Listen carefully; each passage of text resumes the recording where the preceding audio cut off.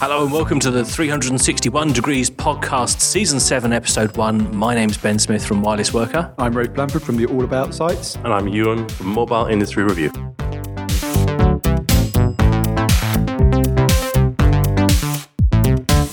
Welcome back, gents, to Season 7. Rocking. It's been, slightly longer than we planned, hasn't it? Right, no, but yeah, we've been busy people. We have been busy people, and I think it would be nice, actually, just to perhaps welcome some of our new listeners. Been looking at the stats, there's a lot of people who've joined listening, and perhaps they don't know about us or what we do or why they made might... a very good choice. These people have obviously discerning listeners who've made a good choice, but I think it might be nice just to tell them a little bit. So, Rafe Blanford, you can combine that with telling us your news. So my background is that I've run the All About Symbian and subsequently the All About Windows phone sites. But recently I've had a little bit of a change. I'm now working at Digitas LBI in London. It's a big digital agency that sort of concentrates on blending between different skills and digital transformations. Started as a mobile strategist, and actually we're recording in the offices here in Brick Lane, and so we've got a nice swanky new recording studio for 361. LBI. We have a new central London recording studio, which is absolutely fantastic. And I always actually assumed that your time with All About Symbian was some kind of community service for sins of the past.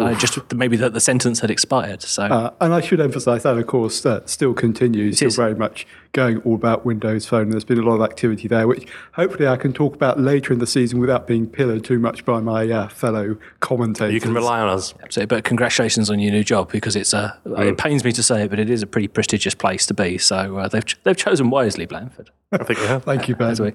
McLeod. Right, the background for me is I'm an entrepreneur. I've been through the ringer quite a few times. I had some successes, many failures. I also run Mobile Industry Review, which has about 1 million less readers a month than Blanford. And Blanford has about 1 million readers a month. No, hold on a minute. No, hold on. I didn't do the calculation correctly. I've got some readers, and most of them are executives in the mobile world. I also do consulting for Royal Bank of Scotland at the moment. It's been very, very busy. And what sort of things do you consult on? Interactive properties. Blimey, I don't even know what that is. Digital things. Digital things. I don't want to bore you. No, well, and to be honest, thanks for asking. Not being successful already. And my name is Ben Smith. I write Wireless Worker occasionally, not very frequently. I should put more effort into that. You should. It's we miss you. An attempt to document my wireless working lifestyle, and also in the time when I'm not blogging, I am head of mobile at a company called Tribal Group. We make software for the education market, and my particular interest is in making, at the moment, software for people who do mobile learning. This season, Ben, we're going to focus a little bit more on topics and get away from sort of reporting on news. And we've always tried to do that, but maybe you could just talk a little bit about the format for this season. Yes, new season, new format. Live. So this season, we're going to do what we did last season in terms of talking about the things that interest us about mobile, and we're going to keep doing that. But one of the great things about being here in London and being sort of working across the mobile industry is that we meet people who know stuff all the time. And so what we're going to do is in season 7 is we're going to bring in some experts to talk to us about things that they know about and interesting topics. We're going to get some advice. We're going to reference the things that we're interested in, and also try and look at the big picture issues. So we won't really be looking at the news so much, but what we will do is pick out the stories behind the news and talk about why they're happening and what they're doing. Today's topic is the future of mobile and what is coming. So the future of mobile, and we're particularly thinking that we would look at networks, because we've properly slagged off networks in the past for being boring, uninteresting, lacking innovation. Yes. And to a certain extent, that's probably true, but none of us actually ever work in networks. And so it's my pleasure to welcome Dan Lane, who is currently head of special projects at TruePhone. And by the time I think this goes out, Dan, you're going to be Chief Operating Officer at Simwood, to the show. Welcome. Thank you. So, first of all, we talked about TruePhone loads on previous seasons, but we got some new listeners and people might not be familiar with it. So just fill us in on what you've been doing today, and then we can talk a little bit about the future afterwards. Yeah, so TruePhone is actually the world's first global mobile operator, which means you can get a SIM card from TruePhone, use it in pretty much any country in the world, and the costs are pretty low. And in certain countries, it's the same price as if you were just at home. And so today's topic is about the future of mobile networks. And so what we wanted you to help us understand is we've really slagged off mobile networks in the past because we haven't really thought that they were very exciting. Rightfully so as well, in many respects. I'm pleased to hear that. My view is validated by one person, therefore I think it's true.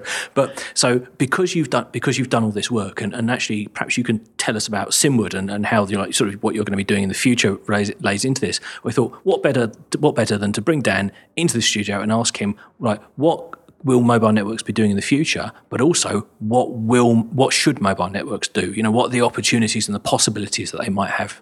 And can I just say that I've been following Mr. Lane here for, is it almost 10 years or something crazy like that? Probably about a decade, yeah. Every year or so, he will come and chat to me, he'll drop me an email and blow my mind with mobile technology that looks amazing. But perhaps the biggest frustration I've had is all the cool stuff he's been showing me and I think lots of other people. I can never, ever have, because he's got a special SIM card that's got 17 different things. I mean, answer Ben's questions here, but I want to know what should be coming next with networks. And I also am ready to pounce on you verbally because I'm anticipating what you're going to say, and I think I shall destroy you. You're properly giddy and excited about having Dan in today. Exactly, yes. I'm glad you're sitting on the opposite side of the table right now. Okay, Dan. So that I think that was like a 3-minute question Ewan threw at you, but let's go from the top, which is what things can you foresee mobile networks doing in the future? Yeah, so I'm pretty lucky at the moment because I'm in between two different companies that have completely different approaches to mobile. So on one hand, we have the TruePhone style, which is a big company that has big business customers, and the requirements of those big business customers differ from the stuff that we're going to be doing at Simwood, which is a wholesale company that's very innovative, very very cutting edge, and it's a brand new mobile place. There's no existing customers to need to protect from scary innovation.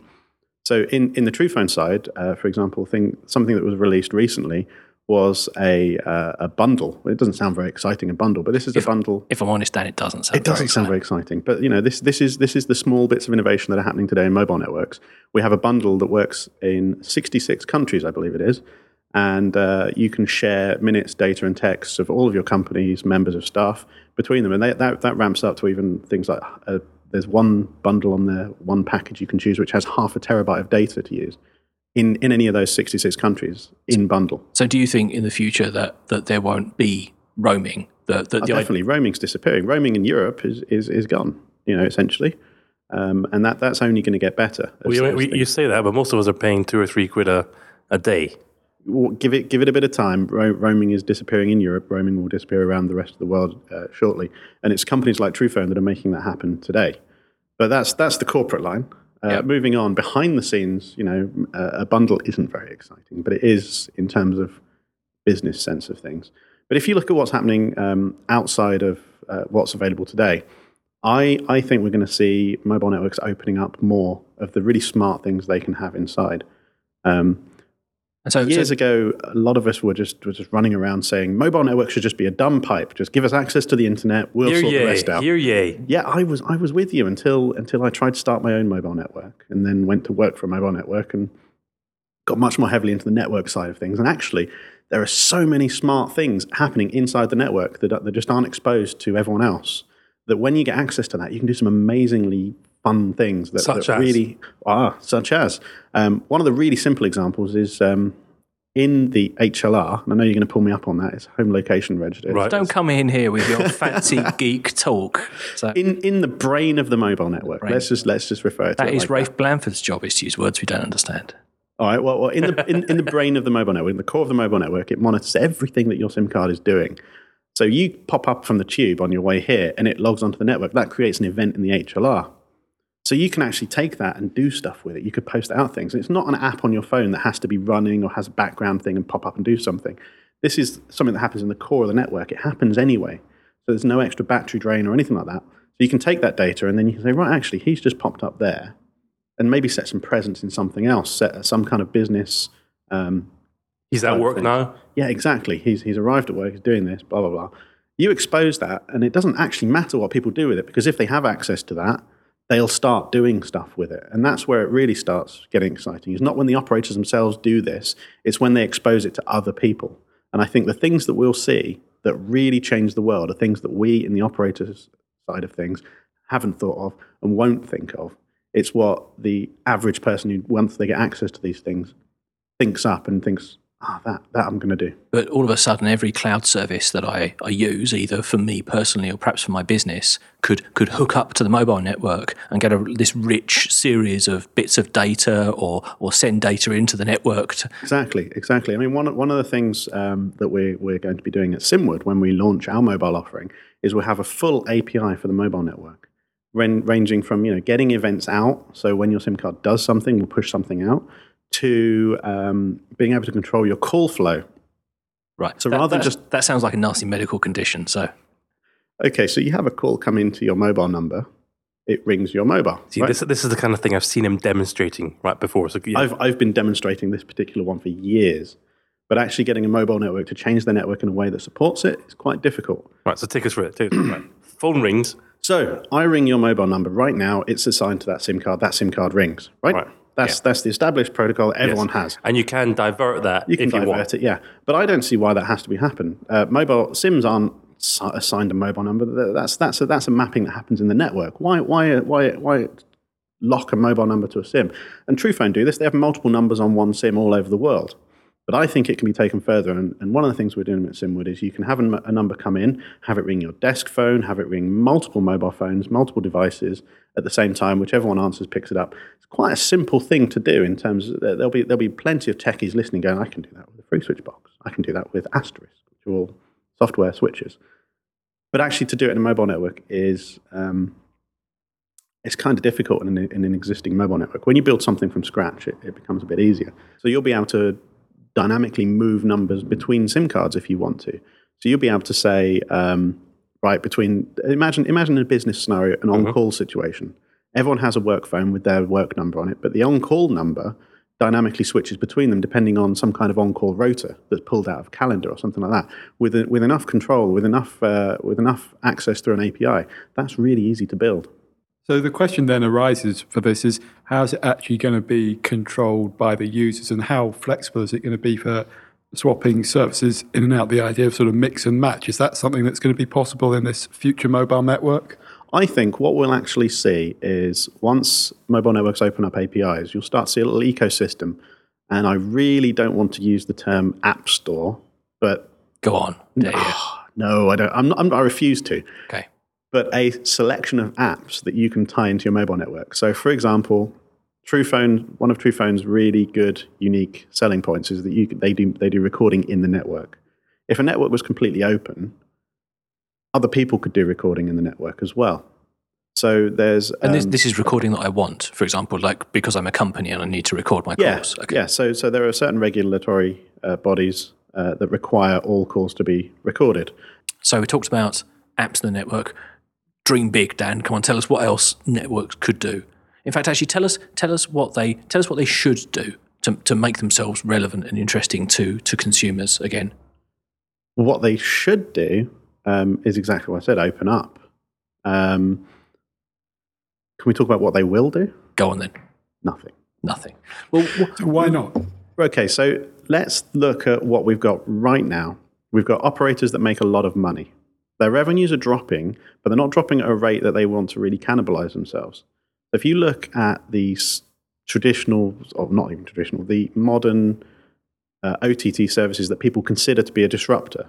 So we've got Skype, Facebook with their messaging and voice, iMessage, Google, and all of those are disruptive technologies.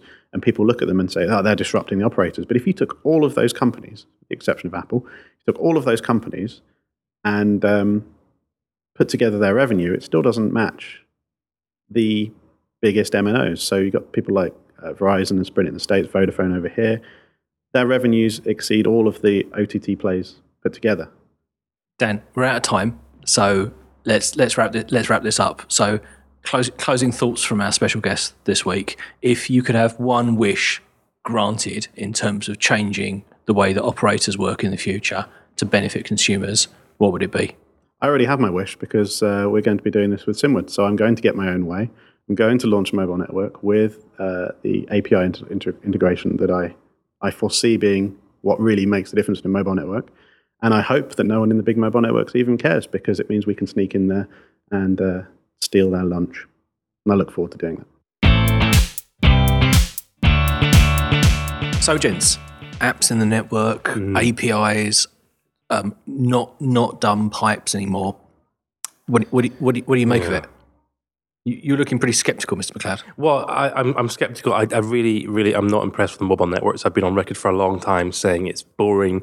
They are doing nothing new, and I've given up. Actually, I used to write a series on the kind of things that mobile operators should be doing, but I was talking to the wall because they aren't going to do this kind of thing, anything new, anything exciting, typically. But then I do get the idea, I get the point of having a SIM card that does new, cool, funky stuff. And I could see myself going to Simwood, for example. Now I'm making this up, we're just speculating that, I don't know, maybe if I gave them 25 quid a month, and that gives me a SIM that does X, Y, and Z, or maybe it gives me 10 SIMs with one number and one data package. That could get quite exciting. I can see some possibilities there. Mr. Blanford? Yeah, I think it's a vision worthy of the Elysium Fields. Blimey. But the sort of Fancy words.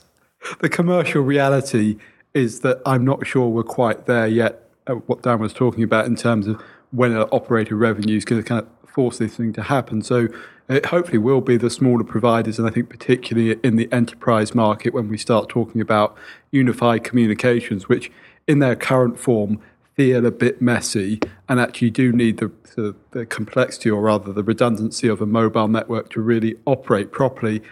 For me, the mobile of the future network is actually going to be more in the infrastructure in the sort of immediate future. This is things like heterogeneous network and more small cells. Just to explain what you mean, because those are long words, and frankly, they make my ears bleed. So heterogeneous, genius. So that means a network, the cells that make up a network having the big existing cell towers and then smaller variations of that. Now, that already exists, but we can actually imagine it's femtocells, and it's a sort of like the Vodafone shore signal technology, but actually done properly and not sort of hacked onto a broadband network. And so it can be things attached to lampposts, it can be installations into stadiums, and it can be just small base stations. But in theory, if we look a bit further ahead, it can even go down to things in individual rooms and potentially appliances and things like that. I think that's further away, but it's how do you increase the capacity of the network as we move into 4G and subsequently 5G. Ofcom here in the UK expect the sort of data going over the network to increase 22-fold, and you have to sort of increase capacity. Now, partly that's about the spectrum. It's going to be 7 times bigger on 5G, but it's also about making the network denser. And the only way to really do that, you can't put in more big cell stations. You have to do it with small networks. And so that's what I mean by a heterogeneous network. It's good because it makes it more reliable. It also has interesting implications for the energy consumption. You can actually switch bits of the network off overnight if they're not being used, or put them into a low power mode, because actually a base station can change how much power and therefore how much of the throughput it's got. And then it's all the virtualization stuff, which is a big theme at MWC, but you can use that to cut the costs of running a network and the infrastructure. And that can, this both on the back end for all the kind of the billing stuff and the routing and all that, but also for the baseband processing in the base stations themselves. So there's a lot of potential there. As your voice starts to crack, I'm going to jump in and let you grab some water. But you see, the thing is, I'm kind of politely interested about the idea of everything becoming a cell tower, complete coverage, complete high bandwidth coverage, right, and all this kind of stuff. And I think, okay, that's nice, but that's just like saying, over the last few years, coverage has got bigger, bandwidth has got bigger, and let's just assume it all keeps going in a straight line. And I look at all these over-the-top services that Dan mentioned, and I accept that financially they are very small compared to the mobile networks.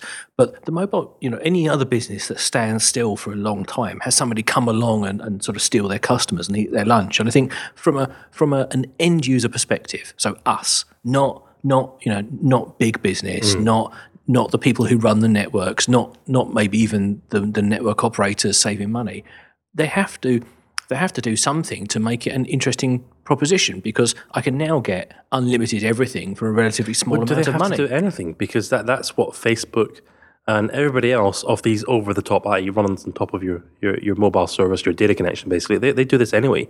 You don't need to do anything to make it better. You go to 3, you buy your data connection. Thank you very much. Right? I already have brilliantly interesting services. Thank you very much. I don't need it from Vodafone or anybody else. But it feels like a missed opportunity, because Dan was talking about the being hooked into the network. So imagine if Facebook Facebook could get a feed of information out of my mobile operator so that it tailored my experience based on the way that I was connecting to it. Because at the moment it has to guess. It kind of uses some kind of location and this kind of stuff. Just to be clear, what it needs to do is for Facebook to be able to tell you where you are. So you can say, I'm at this bar, or I'm here or there. For that to happen, Facebook has to you have to give it permission. You're on your iPhone. You have to say, yes, I give you permission to look at my location, right? And then once you've given it permission, it then looks up your position using a whole lot of different services that are nothing to do with the mobile operator, right? It's either looking at the local Wi-Fi base stations, and thanks very much to Google who've gone around and had to drive a car around the UK to try and get all this data so that when you stand outside Liverpool Street Station here in London, it can go, you are roughly at Liverpool Street Station, therefore Foursquare says that there's this restaurant nearby, is that where you are? There's so much work that's had to be done because these operators didn't think about this and weren't open to this. But you know what? We've already done it. The sad reality is Facebook has to take, let's just flippantly say, every time you open your phone and say, I want to see where I am, it has to take 0.5% of your battery, right? Because the operators weren't visionary enough to think about this. Rafe, something that Ewan was just saying made me think, because I was thinking, well, what about fixed line operators? What could you learn from them? Because they don't put any services really in their network. They might peer with people to get you the fastest route somewhere, but they don't really offer services. And the way that those services have evolved now is just to the point where they are completely commodity, hugely high speed, and all the problems that not knowing anything about the network used to present have just gone away over time because they've become less relevant. Is that actually not what will happen with mobile networks? That the opportunities of all these APIs, pings, context, data access into the network will diminish. I think it's too easy to conflate fixed and wireless. I actually think there's a lot more complexity Rafe in Bradford's turning me off. And I've just made a rookie mistake. And there's actually the potential for more intelligence. And more to the point, it actually becomes important. And I think the point that Dan made, talking about the HLR records and that kind of intelligence putting, and the important point of it puts context on the edge of the network. And what I mean by that is mostly in the fixed world, you understand where the routing goes, but you don't have very much intelligence on the end of the network. And we don't actually have that in wireless at the moment either, because operators behave in a fairly dumb way. And location is a good example of this. You could have that on the edge of the network. And it's why people get so excited about beacons, which is a separate technology, but they put location, or they put context on the edge of the network. Potentially, at least, mobile networks can do that context without actually having to install more technology. And so that's why it gets exciting. And Ewan's talked about the direct consumer play here, and that's interesting, and I think there is potential there, but I agree with him, the kind of the incumbency effect and the fact there's OTT through WhatsApp and its minions is going to make that difficult. But think about the future of the network isn't just going to be about the smartphone, the phone that you have. It's also going to be about machine to machine. Every single device you have being connected, it's going to become the ubiquitous network that connects everything together. So Internet of Things, why is that important? Because they actually need to interact with the network in a different way. And if we think about there being, say 6 or 7 billion devices on the network at the moment, by 2020 there will be 50 billion devices. The average person owns maybe 2 connected devices at the moment. In that same time period, 2020, they'll probably own 27 connected devices, but they won't actually be aware of owning most of them.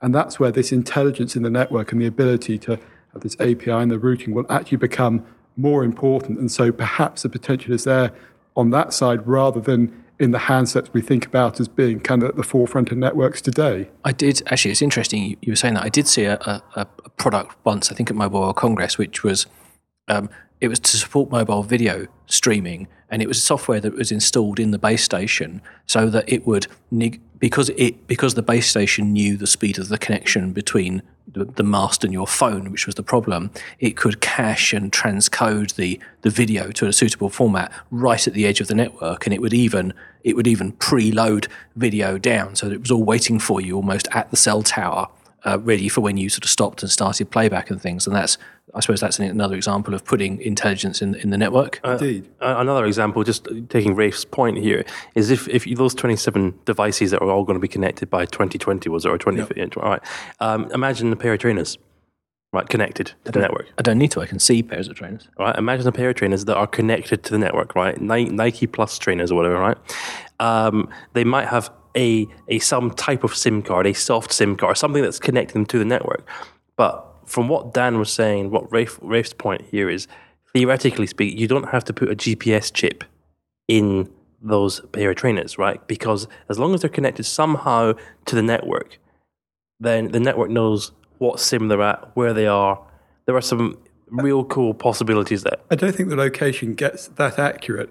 But no, but you don't, I don't need to know it precisely within 2 meters, but generally where I am, or generally where the trainers are. What happens for this machine-to-machine stuff is the network effectively becomes invisible because it's ubiquitous, and that, I think, changes the way... I mean, this is why people get so excited about the Internet of Things and kind of the ubiquitous city and smart litter bins and smart pavements and pollution sensors and all of that sort of thing. But that's not going to happen if you don't have... the network infrastructure that's set up to address these things. I mean, it's actually getting to the ridiculous point where in some places in the US, you've actually got a separate network for the Internet of Things in New York. That shouldn't be happening. It should all be going over the same network. And I think that kind of intelligence, let's say, particularly for me, it's on the edge. I mean, I think you can talk about back in, I think, the routing of calls and text messages is really interesting. Particularly in the enterprise environment, but even on the consumer side, think of WhatsApp. At the moment, that's tied to your mobile phone number, which is really an artifact of the fact these mobile networks aren't intelligent. But if you could have it going into your computer, appearing on the screen on your TV, and equally for calling, it's not just about your computer or your soft phone and your mobile phone. That could be in any screen that you happen to be. But wouldn't that be horrifying the moment that you take the mobile number away from WhatsApp? Because that's the only thing that's keeping people on a phone, connected to a phone. WhatsApp requires your phone number. Well, anyone can be disrupted. Yeah. Okay, so do we believe, though, that the mobile networks have it in them? Because we've criticised them for being slow and sort of, let's say, conservative with a small c. I'm sure somebody from a mobile network might tell us that they spend a lot of time thinking about quality and stability and reliability, and innovation actually isn't the most important thing for them. And Dan has sort of alluded to the fact that actually they could be this sort of great kind of machine that all these services can plug into in lots of smart ways. But do we believe that they could actually do that? Do we really believe that these operators have it in them to open up like that? Because obviously, small players could offer these services, but presumably, let's say, I don't know, think about the enterprise space, Office 365, something that has presence and communications and status and even voice over IP if you use sort of those kind of services. If that was going to integrate with a mobile network, it needs to be a giant sort of it needs to be something that is common across all the mobile networks, so lots of people can use it. Services that are just tied to the APIs of one network that are bespoke to them won't really have legs, will they? Well, I think it can become a differentiator potentially, and so it wouldn't matter if it wasn't on every network. But I do agree with you, and it actually comes back to what Dan said. It's there isn't an innovation imperative in these big companies. They're the sort of big incumbents, and I hesitate to call them lazy because all big companies operate in that way. Lazy. We have to wait for the commercial imperative to come along. What's that going to be? Is that sort of a small startup, getting in there and sort of providing these services, and suddenly everyone goes, actually, I really want these, and so Vodafone decides it has to do that. That feels unlikely to me simply because it's going to be hard to break in. Well, see, I don't agree. I reckon, although I'm the one going, lazy, I think, they have to focus on quality of service, connectivity, blah, blah, blah. That's fine for these big companies. I reckon you need companies like Simwood, Dan's company, to be showing the way. And then I think that will help the bigger companies take the view that maybe they should be doing some investment there. And I don't disagree. I think it would be great, and I want to see that happen. But when I'm talking about the commercial imperative, I think the big companies will see that happening. The question is, how quickly will they be able to respond to that, and when will it really start mattering? Years. It's got to be years, right? And it does feel like years. And as I said, it does, for me, maybe come back to this idea of sort of the ubiquitous network, which actually operates, well, it doesn't operate in a different way. It just has to be more intelligent. If some of the realization of this, everywhere connectivity, everything being smart, and this idea of, this, we always see these kind of visions of the future where everything talks to each other and everything's very smart. That feels like is what will drive it in the end. But I hope it's not like that. I mean, I really hope that there are some consumer products that come out that use this kind of smart network that we're talking about. I just fear that a lot of people will be happy with the good enough because, it goes back to what Ewan said, they're mindless sheep, basically, and they're not appreciating the potential. Okay, I want to be clear. I don't actually say that all mobile phone consumers are mindless sheep. Thank you very much, Blanford. Yes, I can see Ewan's consulting career diminishing rapidly in certain sectors. So we've got literally just 1 or 2 more minutes then. So wrap up the first episode of season 7. Let's go back to our favourite wish list. What do you want from network operators in the future, Ewan McLeod? I do like the idea if they can tell me my rough location without having to screw up my battery. You love the location. I really do like that. I do like the presence that Dan was talking about. I like the idea of multiple devices, all with the same connectivity, the same number of some sort. I think I'd like to see more efficiency around me as a person. Rafe Blanford. I would love to see kind of software-based SIMs, i.e. not actually having to have a SIM card, so that I can use multiple devices and pick up whichever one in the morning without having to faff about with switching the SIM card, because I do use multiple devices. That's how I'm like, and be able to have it managed all through one account, still have just the one number and just the one messaging thing coming in. That's kind of that's the dream for me. Do you think you could ever get to that point where your phone's out of battery and you get your friend's phone and you log into it that and would it becomes your Wouldn't phone? that be amazing? I'd like to think it would go like that. Again, it sounds a bit too much like wishful thinking. I think I'd really like the idea of the network becoming smarter, because I spend loads of time working on 3G and 4G connections. In fact, where I live, I reckon my 3G connection actually gives my fixed line connection a run for its money. So I'd love the idea of the networks because now everything is wireless. I have a much broader selection. I can't just buy from the guy who happens to have the wire in the ground. I can buy from anyone who is able to sort of put up a transmitter anywhere in the area. And I'd love the idea maybe that actually they could begin to segment the networks in the way that Rafe was talking about, so that I could have a service that was more tailored towards, let's say, kind of data volumes and synchronizing things, and then I could have another one that would be tailored towards perhaps keeping all my devices at home synced up, for example, sort of low cost, low bandwidth, but keeping everything ticking over.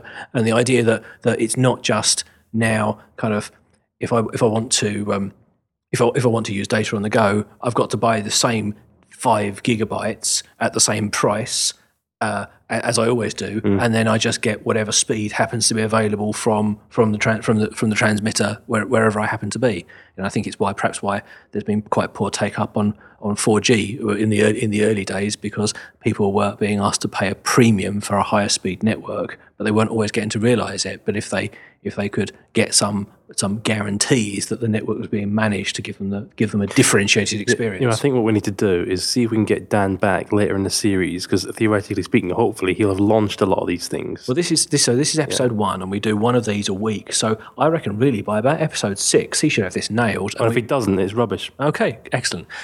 Okay, guys. Thank you very much for your time again. Always it's a pleasure to see you. It's good to be back in the room again, isn't it? I've missed you guys. It is. It's Hugs all delightful round. to be back for season 6. All good things. So Season 7. 7. Season 7. Season 7. Yeah. And so I suppose, as ever, we should put out our plea that you can go to 361podcast.com or you can go to @361podcast, leave a comment, or you could tweet us, or you could go to this week's episode's post and you could take a little survey to give us your feedback. So let us know what you're thinking. Thank you very much, gents. We will see you next week. Bye-bye. Bye-bye. Goodbye.